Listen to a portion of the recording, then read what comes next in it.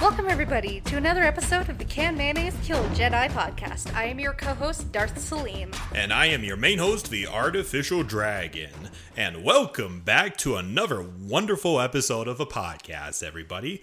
The 4th of July is literally around the corner. Well, okay, Father's Day is also like a couple days away, too. Of course, you gotta celebrate your dad before you celebrate the birth of the country. That is also very, very true. Obviously, this episode will be uploaded way after Father's Day, but happy late Father's Day to all of your fathers out there and all the general fathers that have to deal with your little pipsqueaks every day. Vader. Well, yeah. Happy Father's Day to Vader and technically Luke with Kylo Ren with their sons cutting their arms off and everything. It's just a traditional Skywalker family tradition. Oh, yes. You can't be a Skywalker unless you lob one of your arms off. That's why Rey isn't a Skywalker. Yeah, very true. But anyway, I'm just going to go through the Patreon real quickly. So if you guys love the podcast, go ahead and support us on our Patreon at patreon.com/canmail. Once again, that's patreon.com/canmail, where you could contribute to any amount, and for any tier that you donate to, you have instant access to our Discord server, where you could talk to us, discuss general Star Wars lore, bring up episode topics, suggestions, or just talk about general memes here and there. Get access to the fan art that we have. Yep, and as we said in the previous fan service art pieces, which, as we all know for this month, is Duchess Satine of Mandalore and General Kenobi showing his nice assets under there. Also, support my blog. Support Darth Salim's blog, which is generic as hell. I know, I have yet to come up with a name. I will come up with a name, but please support it. Send me asks. It always helps. Yeah, which is always a nice thing to do. Just... enough with the plugging. Yeah, enough of the plugging. Just make sure to support our content. We always appreciate the support that you give us, whether it's monetary or a comment, a like, that sort of thing. I'm not going to do the YouTube thing every single time. We're not selling out this time. Yeah, We'll sell out when we can get ourselves a sponsor in the near future, but we'll see. We always appreciate your support, and I hope you enjoy this lovely short episode that we have going on here. Tell me, Isaac, what are we talking about today? We are talking about I wouldn't say a highly important race of Star Wars, like obviously humans are the important ones around here, but supposedly. But they are a very common race in the Star Wars galaxy. I think almost every movie has these guys in them. I think you would have to look, but I'm not too sure about the sequel trilogy because, whatever, but pretty much every single source of Star Wars media has them in there. And in this case, we will be talking about the Bith. Bith. Yeah, Bith. It's kind of funny because every time I always write them in my document, it always autocorrects to birth. I thought it would correct it to bitch. It's no swear words, autocorrect no swear words.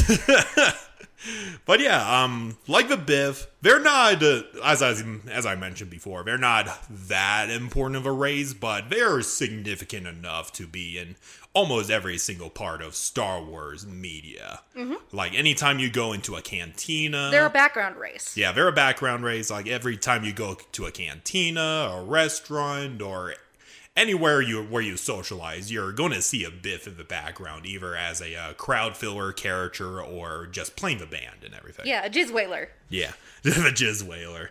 Yeah, we got to do an episode about Star Wars instruments. Yes, jizz whaler is actually a background you can take in Star Wars 5e. Yeah, exactly. That's funny.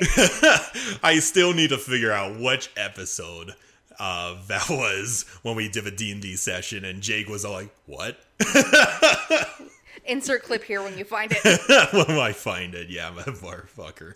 It was so fucking funny. Now I need to figure out how to make a jizz whaler. That would be kind of funny. It would be like have you ever watched the mariachi movies?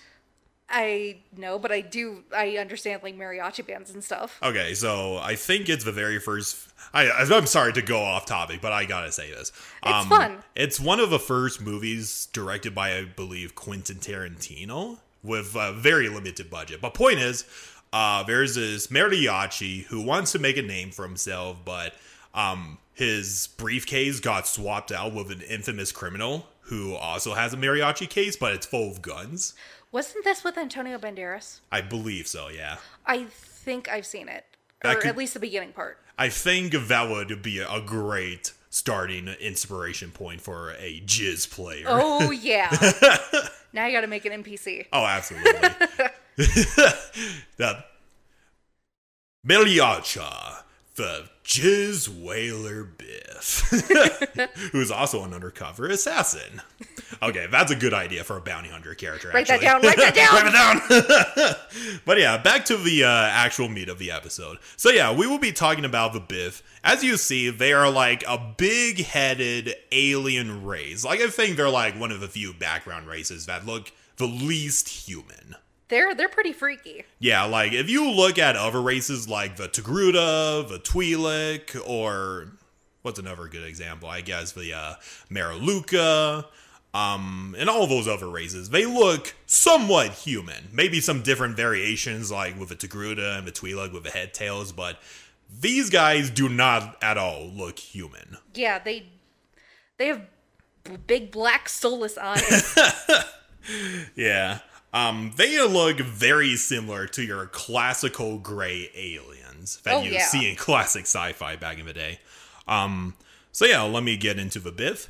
They are a highly evolved craniopod race native to the planet of Clactor 7, also simply called Bith. Yeah, I know, the classic trope of naming their homeworlds after their own race. Mandalore did it. You know, that is a fair point.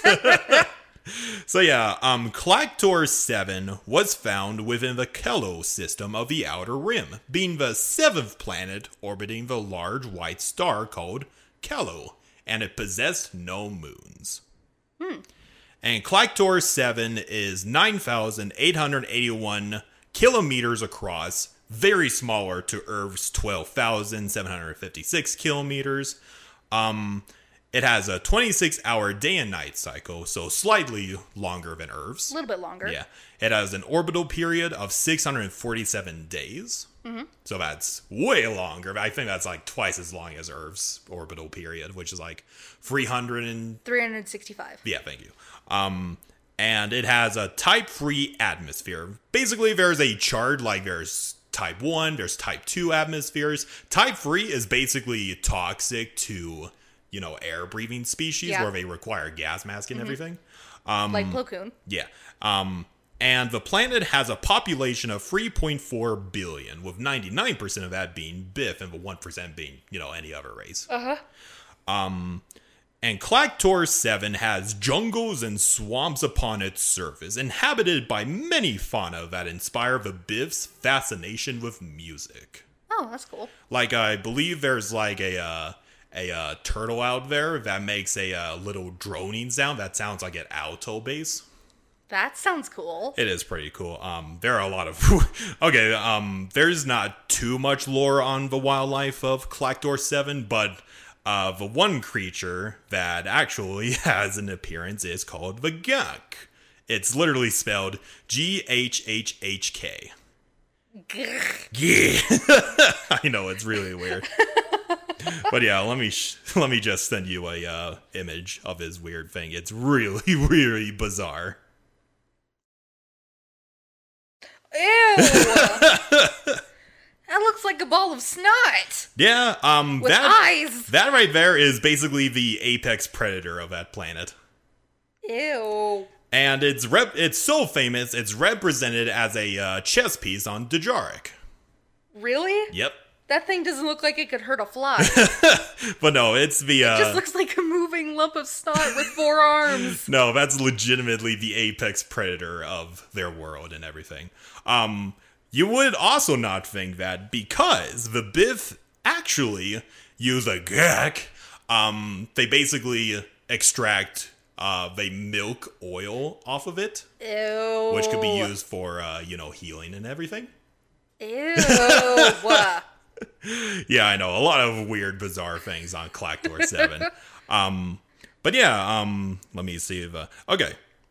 The Bith grew to become, obviously, the dominant race on their entire planet, like us, humans, dominating everything to our will and everything. And basically making the apex predators of a world their bitch and everything. The Bith would...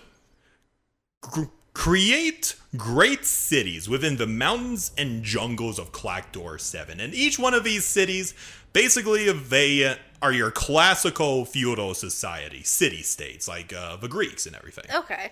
So, But like ancient China. yeah, that's a better comparison, I believe. So the Bith are characterized by their large cranium heads, obviously. Large... They kind of look like butts. Yeah. The ass, man. Large lidless eyes, toeless feet, and long fingers with large finger pads at the end and cross-hatched fingerprints. That's interesting. Yeah. Both of their thumb and small finger, which is it says small finger, but I believe they meant the pinky and everything. Okay. Both of these are opposable. Well, duh. Yeah. We have those too. This is just a quirky detail, but I think the point is they're trying to point out they're extra dexterous in their fingers and everything. Okay. Bith possess only one lung and exhaled through their skin like insects. They also lacked a proper nose, as you probably can tell, obviously. Their mouths look pretty good. Yeah. Instead, though, they have highly sensitive olfactory organs hidden within the skin flaps of their cheeks. They also have a surprisingly wide variety of colors, from green, pink, pale, red, and the most common being yellow. I think I've seen a few Bith in Swator. Oh yeah, they're all over the place in Swator too. I think I've seen one on Balmora. Oh. Yeah. That's the one that popped into my head. I don't know where, I don't know when. Yeah, I don't know what story. Yeah, there's a lot of Bith and Swator, surprisingly enough. Yeah. Bith are children from the ages of 1 to 11, young adults from 12 to 15, adult from 16 to 50, middle-aged from 51 to 70, old from 71 to 85, and venerable from 85 onwards. So they could live past 85? They could. I think the venerable is basically like, hey, if you're older than this, then how the fuck are you still alive? Yeah. But they have similar lifespans to humans, basically. But okay. With the They just become adults earlier. Yeah, not as early as a Chiz, which is like 10, Yeah. but yeah, pretty earlier than usual. Yeah, 16 in our society is still a child. Oh yeah, and they would be in high school or middle school by then. High school's 16. Yeah. Their large eyes are capable of picking up a large range of wavelengths and sounds in the same way other races can sense colors. So they see colors. Yep, they literally see colors. I can see all the colors. And they are... I smell them. Yeah, and they are so acute that they could pick up microscopic details of nearby objects. Holy shit. But due to this acuity, they are nearsighted. Ooh. So they probably need glasses to help them and everything. I'm nearsighted, so Yep. it's like I'm holding my hand a half an inch away from my face, and I Yep. can still see it clearly. That's how nearsighted I am. Yeah.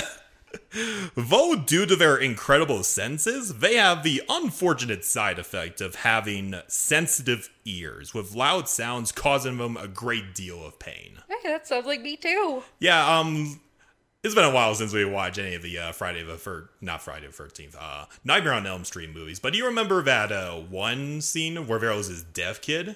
And, Oh yeah, Carlos. Yeah, and Freddy Krueger pierced his ears so he could actually hear? To amplify the sound, and then he Yep. scratched his glove on a chalkboard. That's basically what it's like for a Bith. Oof. I would imagine. Decent movie, by the way. Yeah, it was a okay movie. For the later movies that got schlockier, it's okay. Yeah, fair enough. It's Freddy's Dead. That's that one. Yeah. I gotta get around to rewatching the Nightmare on Elm Street movies one of these days. First one is the greatest. Oh, absolutely. First one is always the greatest. For any horror movie, anyway. Where was I? And it is also believed that due to their sensitive hearing, sonic weapons can cause their heads to explode. Ooh. However, that fortunately is a myth. Okay, good. It would probably be extremely painful, but it wouldn't explode them like a tick. That's good. It would be a very gory scene to witness, yeah. But yeah, Bith also have high manual dexterity, which gives them a better advantage in manipulating fine tools. Though their prowess with gross motor skills is only average. Okay, so they have better fine motor skills over gross motor skills. Yeah, pretty much. I would imagine, yeah, obviously they're great at engineering and everything, but I could foresee a Bith being a great surgeon. Oh, yeah, they're really good with their hands. That's why they're so good at playing instruments. Yeah, you gotta have flexible fingers to go through all those notes and everything. And they probably have good calluses on their fingers. Yeah, I should know this because the only reason I played trumpet in high school is because it had 3 notes on it. So yeah, good for the Bith anyway. Okay, and ironically enough, much like elves, Bith have evolved past the need to sleep, unlike other races. Holy shit. Instead, they engage in light meditative trances. Just like elves. Yep, pretty much. In D&D. Which allows them to rest within 4 hours. That's just like a trance in D&D. Yeah, so they just hum in place. I would love to do that. That way I wouldn't actually have to sleep. Sleep, what's that? Exactly. Sleep is for the weak. For all college student, we're all like, sleep, what's that? Or young working adults. That's also fair. Even in this trance, Bith are still almost fully aware of their surroundings. Almost, like D&D elves and everything.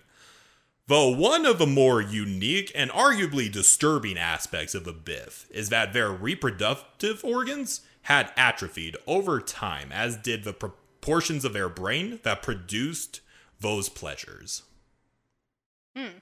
So, go on. So basically, they don't have a dong down there. No. I can't. Yeah, they're all like, sex, what's that? They're as anatomically correct as Ken dolls. Pretty much. Oh, God.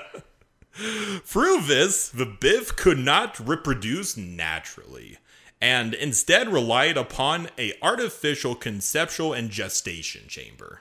Okay, so outward fetuses. Yep.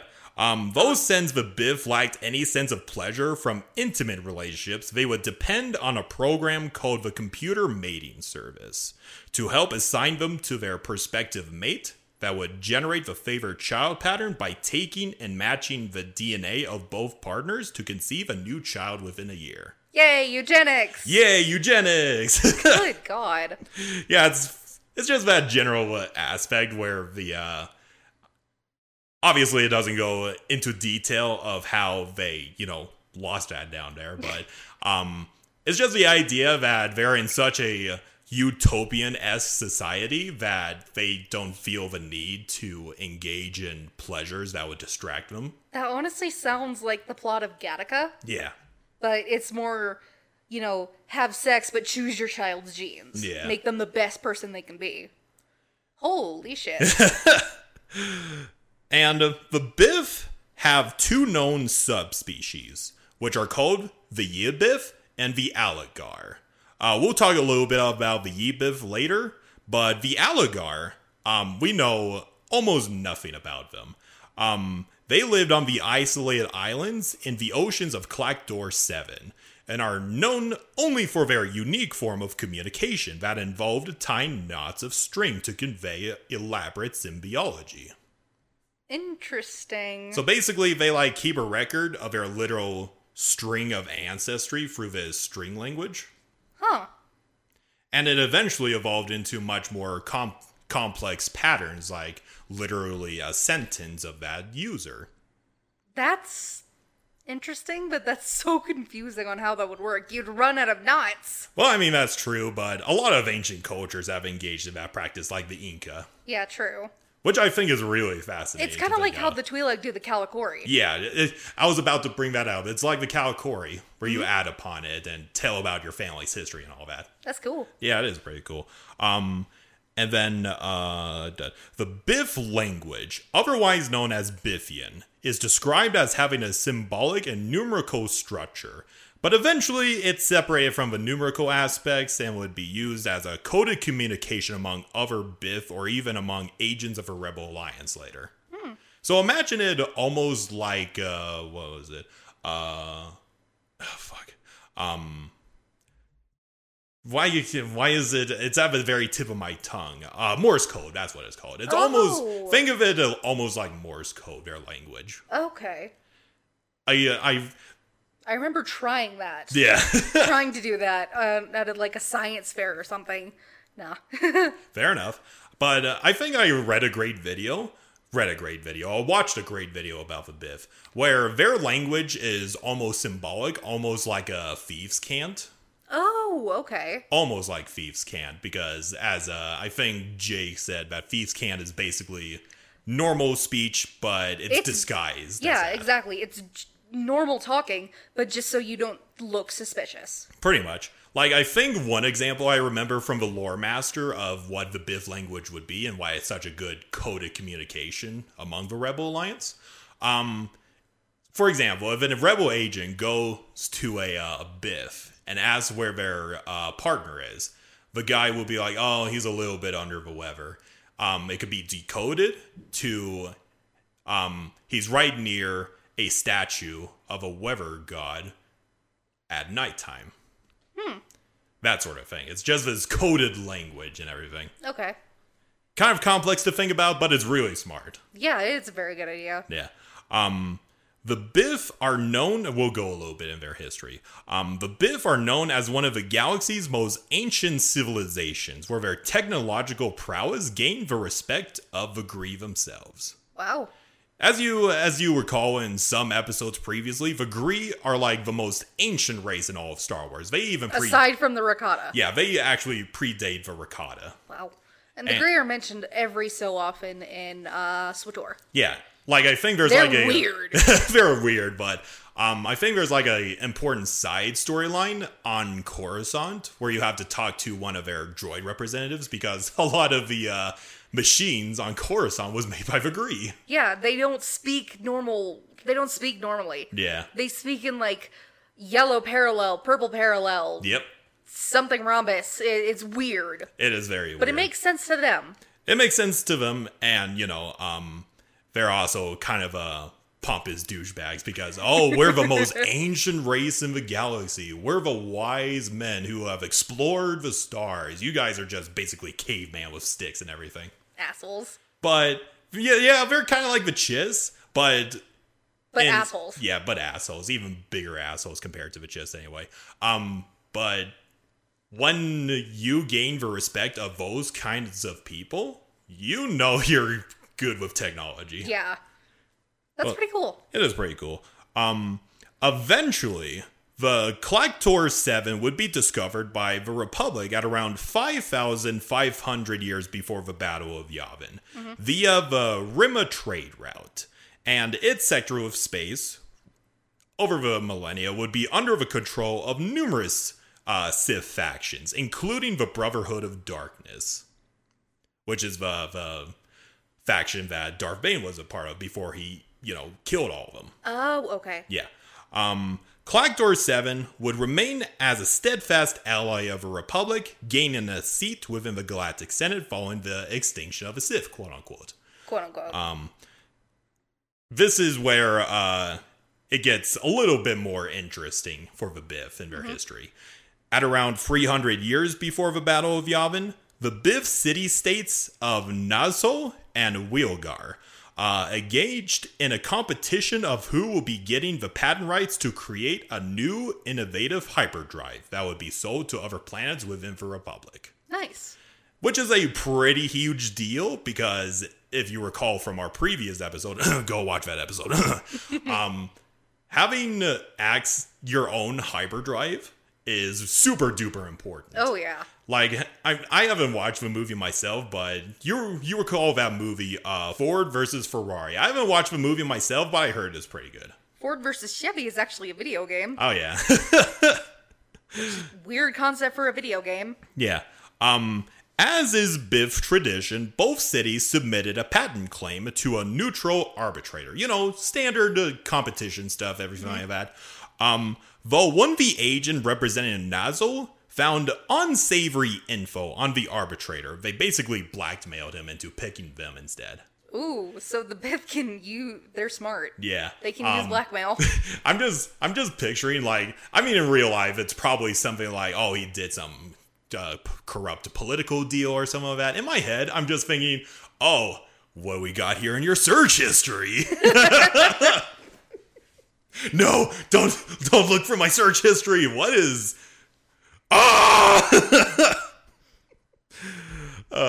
there was this Five Nights at Freddy's meme that I remember watching a while ago where Springtrap is all like, let me look through your search history, Greg. And he's like, what the fuck?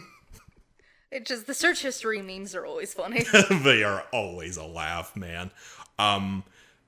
However, the arbitrator was blackmailed into picking the city-state of Nazo. However, the mayor of their rivals, Wolgar, had received intelligence of a blackmail and didn't see the decision as legitimate and continued production of their own hyperdrive. Mm-hmm.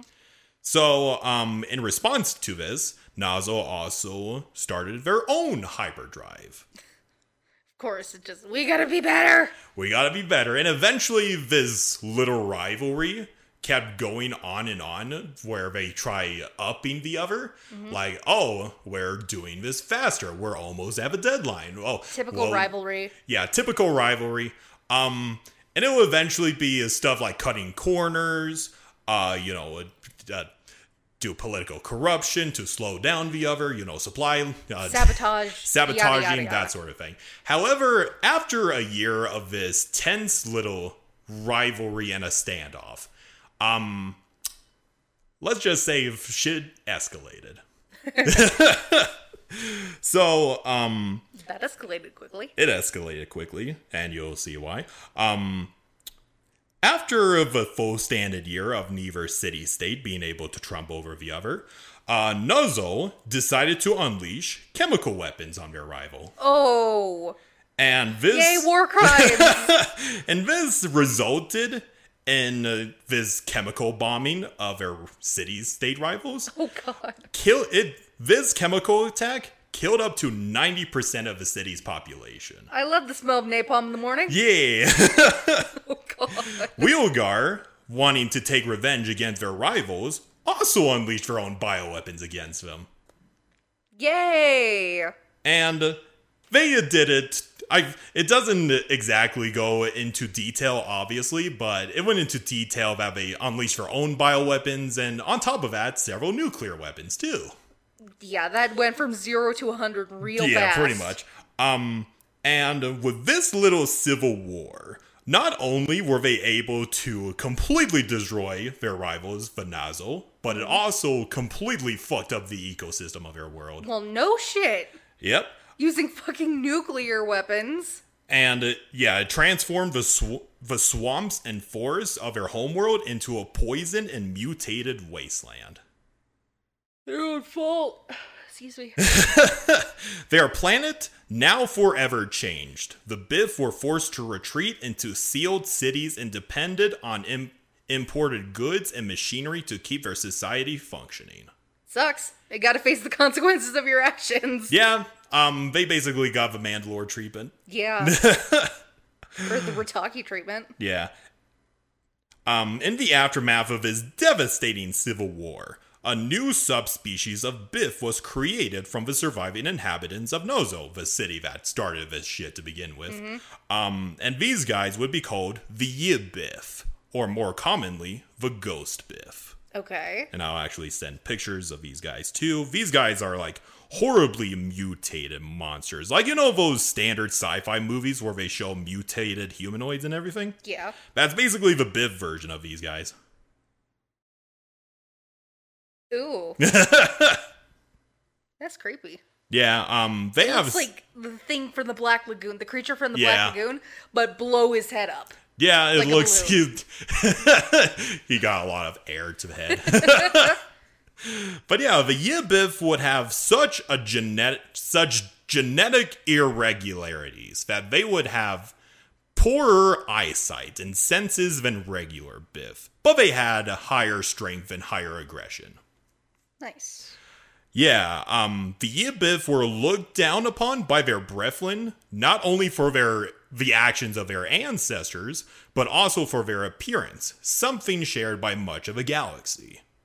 Eventually, the Yibith would leave the ruins of Nozel and Clactor 7 entirely, settling on a different planet called Clactor 4, where they would eventually build New Nuzol, which became a prominent trade hub. Though despite their differences, the Yibith grew this sense of shame of what they have done to their ancestors' culture and basically nuking their world back to the Stone Age and everything. Oof. And for that, they have this huge sense of shame and penance. Like, their entire culture is basically directed towards gaining acceptance from their pure cousins. Because they wanted to, redeem themselves. Like, yes, I'm sorry that our ancestors obliterated our shared culture, but I want to prove myself to you. I want to prove that we could rebuild and reunite our races together, that sort of thing. However, while the Bith tolerated their mutated cousins at best, they didn't openly accept them, citing the volatile biochemistry of the Yibith as the reason for their apprehension. But a lot of people like to say that they don't like their cousins because of the shit that they did to their home planet. It kind of sounds like the Duros and the Nemoidians. Oh yeah, exactly like that. Except that the Nemoidians actually wanted acceptance from their cousins. But yeah, it's just a little bit of a tragic history for the Bith right off the bat. After that violent civil war, the culture of the Bith would change forever, with many off-world Bith experiencing losing a home without it physically being gone. That sucks. Yeah. This inspired the entire grief-stricken race to embrace pacifism, with many members using their civil war as a cautionary tale on the futility of violence. Makes sense. I could see that's what Satine was trying to do. Yeah, pretty much.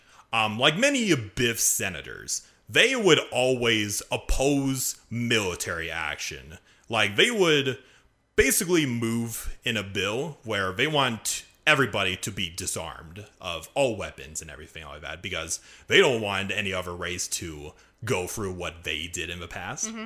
Like, these little squabbles between cities, between factions, and their fucked up homeworld from a result of misusing technology. They don't want that to happen to the rest of the galaxy. And on top of that, the reason why they went through a state of pacifism is not because, it's part of their culture. It's because they are, I wouldn't say literally, but figuratively tired of war. Okay. So for a race that really can't get tired, yeah, they get tired of war really, really well. And this inspired them to pursue other things that, don't engage in war and everything. And Bith, ironically enough, they are a race that don't engage in the arts or musicians or anything like that. But in the aftermath of this civil war and pursuing a life of pacifism, many Bith would become musicians because it is a great distraction from the shithole that is their homeworld. Yeah. So that's why they're always in cantinas. Yeah. They do not have... This is one thing I absolutely love about the Bith, because each race has their thing. Mm-hmm. Like, each Hutt is a gangster. Each Nemodian is greedy. Each Zeltron's a slut. Yeah, pretty much. For the Bith, they are insanely smart engineers. That's cool. And yes, they do a lot of engineering shit, but they're more famous for being musicians. That's cool. And they're not specifically gifted in the musical arts, but they are still remembered as musicians. Yeah, they're very dexterous with their fingers, so of course they can play instruments well. Which I absolutely love, and it goes against the usual stereotype of many Star Wars races. Yeah, that's cool. Yeah, it is pretty cool. Even in their homeworld of Clactor 7, the Bith have what is called the Purgholm Musical Performance Hall in their capital of Wogar, and I'll quickly send that to you too. Basically, you remember the concert hall on Coruscant in Episode 3? Oh yeah, the Opera House. Pretty much. That's basically the Bith's version of the Opera House. Like, a lot of Bith like to go there and do performing of the arts or and anything like that, but they allow off-worlders to come in. No strand of music is off limits for them. Like, they enjoy all sorts of musical instruments. That's cool. And you know how, like, in the real world we have Mongolian of throat singing? Throat singing? They would absolutely love that shit. I have a song that I need to show you that is Mongolian. Yeah. Basically Mongolian throat singing. Yeah, I would love to listen to that sometime. But yeah, I just sent the picture. Like, there's, as you can see in that image, there's 2 Bith and a Gamorrean singer. I was gonna say, that's... Oh god, female Gamorreans do have boobs. You learn something new every day. That's so cool, though. It is pretty cool. It almost reminds me of the diva from The Fifth Element. Yeah. That whole setting. Oh, yeah. You're absolutely right, yeah. Best fucking scene of a movie ever. I vaguely remember watching that as a kid. I need to watch Fifth Element again. Watch it again. It's so good. Such a good movie. Yeah, it is so good. Let me see. Though despite their new approach with pacifism, their tragedy would constantly fall upon deaf ears to many corrupt senators within the Republic, to the point that the Bith grew disillusioned with the Republic, especially when they ignored their pleas for financial support for centuries. Of course. Fucking Republic. When the Separatist crisis happened, the Confederacy promised the Bith that they could provide the needed supplies and aid to their people. And which caused Clactor 7 to secede from the Republic and join the Separatists. Did it turn out good for them? Well, kind of, but here's a quote between... Hey, at least Count Dooku didn't fuck over their planet. At least, didn't exactly do great for them when the Empire came along, though. Mm-hmm. But you could understand their reasonings. Mm-hmm. As you remember from the Confederacy episode. But anyway, so here's a nice little quote between Anakin and a member of the Bith race when he was interrogating them. Mm-hmm. You're on the wrong side of this war, your entire species. Clactor 7 had little choice. The Separatists were offering unrestricted access to hyperspace routes, better deals on trade goods. No interference. Fair. Yep. Very fair. While the Bith provided no military aid to the Separatists, they were heavily persecuted by the Empire. Of course, because they're aliens. Yep. Though they did not resist the rule of the Empire, instead offering their technological expertise at the service of the Imperial war machine. Nice. Though as time went on, the Bith were horrified by the Empire, and despite their experiences with the horrors of war and pacifist nature, they reluctantly sided with the Rebel Alliance. Mm-hmm. Though they were once again reminded of what terrible cost of war came with through the destruction of Alderaan. Oof. Yep. I mean, yeah, I could kind of give that, but at least they still have their planet. Yeah, they still have their planet. Alderaan got fucked. Yeah, it's just a bunch of asteroids in space now.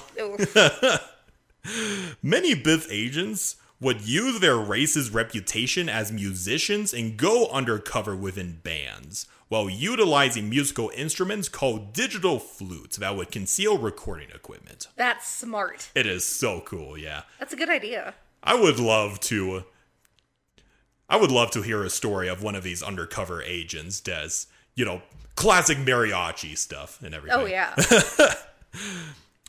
Being a species of pacifists, the Bith worked alongside the galaxy as engineers, either as data analysts or in other intellectual professions.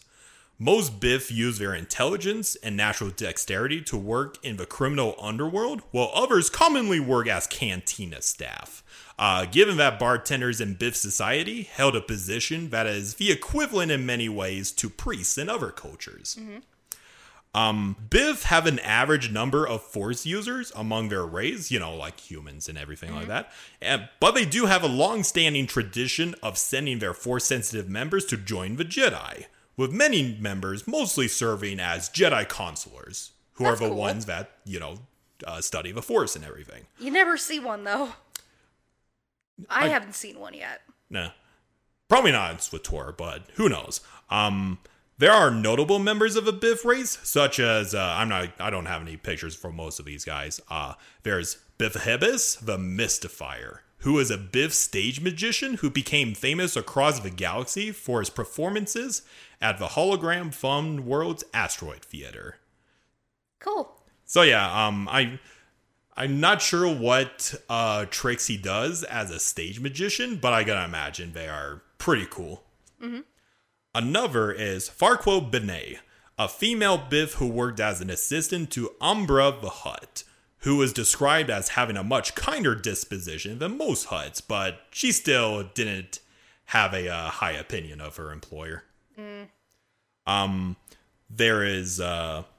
Teslian, a Bith who is a Rebel Alliance agent working undercover as an art dealer, who frequented many art galleries with his main job liberating cultural art pieces that the Empire stole, basically. That's cool.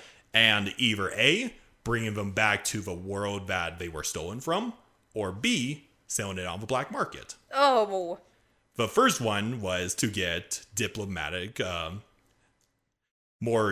diplomatic aid from that planet, because you returned our most valuable art piece. We're going to be your buddies. Oh yeah. Or for the black market, just get more funds for the Rebel Alliance to use. And then there is Harrian Angry, who is a female Bith starfighter pilot who flew for the New Republic and has her own personal X-Wing. And she became a member of Rogue Squadron. I know Rogue Squadron doesn't mean much to you, but it's basically the Red Barons of the Rebel Alliance and later the New Republic. It's the one that Wedge Antilles leads. Cool. So let me send a picture of her. She looks pretty cool. She's basically a Bith with glasses. Goggles, yeah. The reason why she has those goggles is because, well, she's nearsighted. She needs those. Yeah. Especially if you're flying a fucking X-Wing. Yeah, exactly. You can't be nearsighted. Yeah, unfortunately, though, she doesn't last too long. She went on one mission, and she was crippled and had to be grounded for a little while. Oof. But there was an important attack, and she basically stole one of her companion's X-Wing fighters, and she sacrificed herself by ramming the X-Wing into a Sith temple that was causing trouble. Oh, shit. So, good on you. Good on you. And then there's a major member, Genyor, who is a renowned Bith painter, poet, and sculptor, who has been through the final years of a republic working for the government as a propagandist. Mm-hmm. Through his work, he supported its soldiers and believed in the words of Palpatine and the disownment of the evil of Count Dooku the Separatists. Good on him. Unfortunately, though, I could imagine, I know it doesn't go much into his story, but I imagine he isn't exactly looked upon favorably upon his people. Probably not. Because, they joined the Separatists and everything. Yeah. But yeah, and even after Palpatine became Emperor, he remained loyal to the Empire because in his mind, he does believe that a singular person is the only way that could ensure a galaxy will be led into economic prosperity and security throughout the galaxy and everything. But as time went on, he saw the Empire for what it is. Good. And eventually, he protested with his own paintings and everything. Cool. Like, he made several statues. His painting was actually what inspired Sabine Wren. Oh, that's cool. Yeah, like, there's an episode of Rebels where Lando Calrissian is at the Ghost. And he's like, oh, that's a very nice graffiti style. Reminds me of so-and-so. And Sabine Wren basically confirmed, yeah, it was inspired by so-and-so. I still need to watch Rebels, even though I really don't want to because I'm going to criticize it the whole time. I'm sure you will. Season 1, it's a little bit child-friendly in the beginning, but it gets really good near the end of the season. I remember it was on Disney XD, and that was aimed towards kids. Fair enough. And then eventually, because of his, his anti-Empire art pieces, he was obviously exiled by the Empire. Well, yeah. And I'm surprised he wasn't killed. Well, he was exiled, so light sentence for him, actually. Eventually, he would be approached by the New Republic as a propagandist, getting his old job. And eventually, he would lead an effort to explain the true state of the Empire. Even though it was meant to counter lies being circulated by the Imperial propaganda, he was ultimately forced to create his own lies of a New Republic. Like, we always like to joke that the characters in Rebels weren't exactly innocent. Because, Not Chopper, at Not least. Chopper. But yeah, that's like a majority of what the new Rebel Alliance is because, they're terrorists. They blew up the Death Star, killing a lot of innocent people, blah, blah, blah, blah, blah. As a propagandist, yeah, you got to do a lot of lying to get your point across and everything. But even though he's spreading all these lies and disowning the Empire, he is hoping one day that in order to balance out these lies, one good truth would come out of the New Republic. Did it? Eventually it did, yeah. Okay, cool. So that's that guy. Amongst the Jedi, there is Erwin. I'm going to try and pronounce his name. Anna Oro, a Jedi Knight who served during the Cold War, which is the main event of SWTOR and everything. Yeah. And was one that found out about Dark Jedi Kaliaf, who is the Nautolan from the Jedi Knight story. Oh, right. He was the one that instigated the Flesh Raiders to fight against the Jedi and everything. That's how much I cared about the Jedi Knight story. So yeah, remember that. So yeah, he was just a Bith Padawan that helped out with the hero of Typhon and dealing with that crisis. He eventually became a Jedi Knight, and I believe by the time of the Eternal Empire, he became a Jedi Master. I still have yet to play the expansions on my night. I'm playing through on my console. Next, however, we got arguably the most famous of Bith, Darth Tenebris. Oh, Plagueis' master. Yep. Okay, I've learned a little bit about him. Not much. Yeah. Just to send a picture of him to you, if you haven't seen his canonical picture already. There's the picture. Oh my god. Yep. Even with the mask, his face looks ugly. Fair enough. So I can what? see where Vader got his inspiration for his armor. Yeah. So what do you exactly know about Darth Tenebris? Only that he was Plagueis' master. Okay, fair enough. Nothing else? That is all. Okay, fair enough. So this obviously we gotta one day talk about the Darth Plagueis novel because that goes much more into detail, and I don't want to spoil everything while we're talking about the Bith and everything. But yeah, Darth Tenebris is the master of Darth Plagueis. He was a scientific mastermind that possessed that was obsessed with shaping the future, not through the Force, but through Bith's science, essentially making the Force obsolete. Oh, wow. So essentially his idea is like, if everybody depends on machines for their everyday living, much like my race did with a computer mating service, we will have no need for the Force anymore.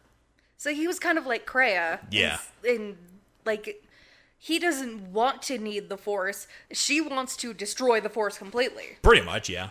Okay. So But, same kind of inspiration and goal. Pretty much. He is also a legendary artisanal starfighter designer, and I think he was the one that designed Darth Maul's personal fighter, the Scimitar. Nice. Yeah, That's a pretty cool ship. it is a pretty cool ship. So freaking good. Let me see if I could. Yeah, the point is, Darth Tenebris. He's a uber important character.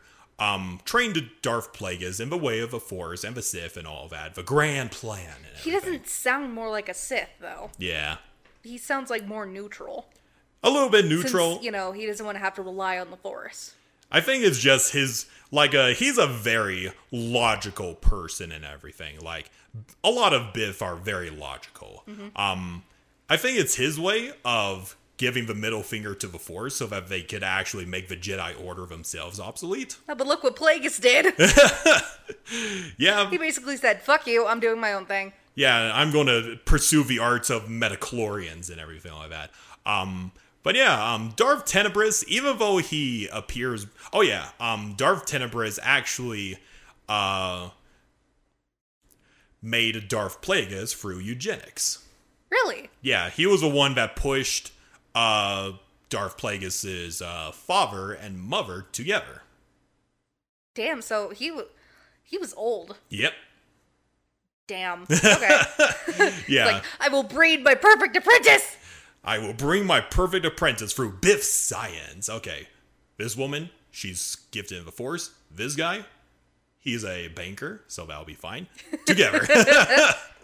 Obviously, I'll go more into depth when we eventually talk about the Darth Plagueis novel. Take a shot. Go on the list.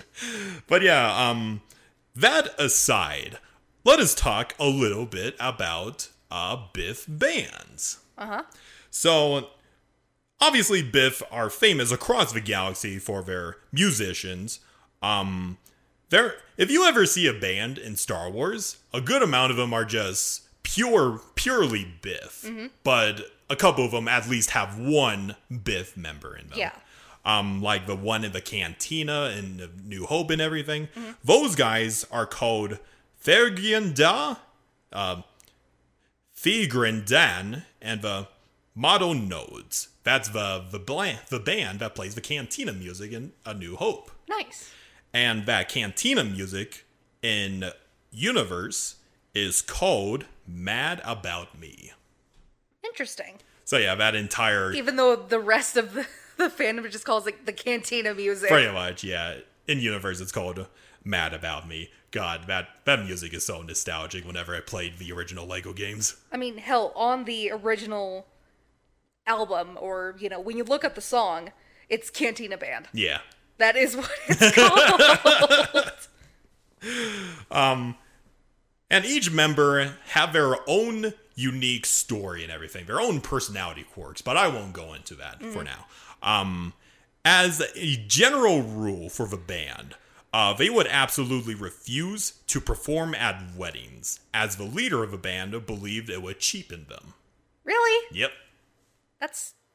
Nothing's wrong with playing at a wedding. Though one exception they made, during a wedding of the infamous crime lord Lady Valoran, it would end in disaster. Oh. And that pretty much enforced their their one rule. Like, this exception we made, it ended in absolute disaster. Let us not do that again. Fair enough. Yeah, there's actually a picture of that incident in the chat. That'll be the last one, I promise. Oh, it looks like it. It looks like the Red Wedding. Yeah, they're like, oh crap! What did I tell you about accepting this job? Anyway, yeah, and another one is a band called the Dewback Ramblers. Dewback Ramblers. Interesting. Yeah.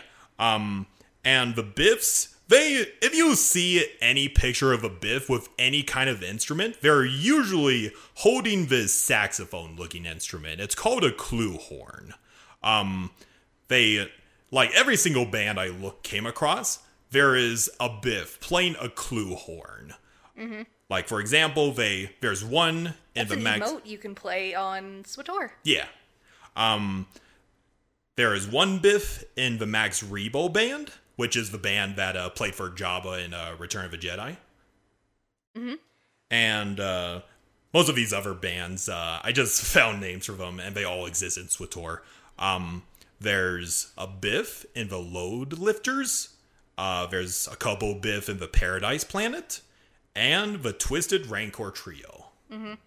We gotta do Star Wars bands one of these days, because there is a good amount of them on the list, because I was going through it, and there's literally a band called the Palpatoons. The Palpatoons.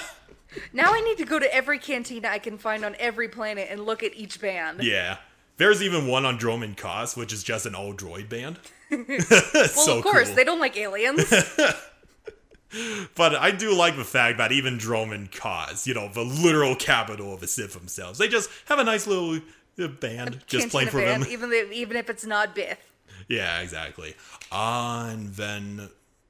Oh yeah, there's another band called Boba Fett and the Assassin Droids. That's cool. I think there's like a little lore thing, I could be wrong, where Boba Fett actually sues them for the name. Like, no using my name without my permission. Yeah, and the main band that plays the cantina music, yes, that is Jizz, just to give you an idea. Yes, it's called Jizz. Jizz. J-I-Z-Z. Yes, Jizz. Look up in the Star Wars Encyclopedia. You'll see that it's called Jizz. But to clarify, it is music. It is not what you are thinking. Yeah, it's basically Get your mind out of the gutter. Yeah, it's basically the Star Wars version of jazz. Yes. And I do like to think... you can hear that it takes elements from jazz. Oh yeah, just... But yeah, that's basically all I have on the Biv. What do you think? Hey, I learned something about a very obscure race, so Yeah. that's cool. I do like the tragedy behind them. Like, they are uber smart scientists. Obviously, they have like a near utopian society where they want to unite. They have a little bit of a supremacy complex because, they're mutated cousins. Mm-hmm. They don't like them that much because of what they did to their people in the past. Yeah. But they do have a good amount of tragedy to them as well. Mm-hmm. Like, the very reason why they became famous as musicians is because they want to forget about their warmongering past and everything. Hey, at least it led into something positive for the race. Yeah, pretty much. Yeah, I always appreciate races that don't have a particular hat to them, that they just adopt another skill, and that's what they're most famous for. Mm-hmm. But yeah, so yeah, that's our episode of Can Mayonnaise Kill a Jedi? Or in this case, how many times will I mention jizz? I wanted to say that movie I was talking about with Antonio Banderas was called Desperado. Oh yeah, Desperado. Such a good movie. It is so good. I want to watch that again one of these days. Mm-hmm. But yeah, you have any lingering thoughts, Hannah? Nope, not really. All right. You want to know what our next episode's going to be about? Please tell me.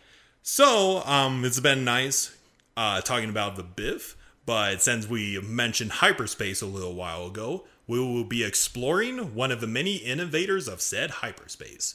We will be talking about Corellia. Oh, cool. Yeah, the planet of Corellia, the home world of Han Solo. Yeah, Corellia is a good planet to cover. It is a really good and a lot more lore than the previous ones. Very lore heavy. Oh, boy. I mean, just in SWTOR alone. And that's just one part of the media. Yeah, with a green Jedi and everything. Yep. But yeah, I hope... You have fun with that research. Oh, thank you, Hannah. Yeah, I'm always the one who has to put this on my shoulders, but yeah, it's whatever. But yeah, I hope you guys enjoyed this little episode. Appreciate if you leave a comment and a like and all of that. Wish your parents Your or fathers. your father, happy Father's Day, even if it's a little bit late when this video gets uploaded. Just show them that you appreciate them and everything. Otherwise, hope you guys are having a wonderful rest of your day, and may you live long and prosper. This is the way. This is the way. Bye-bye. Bye.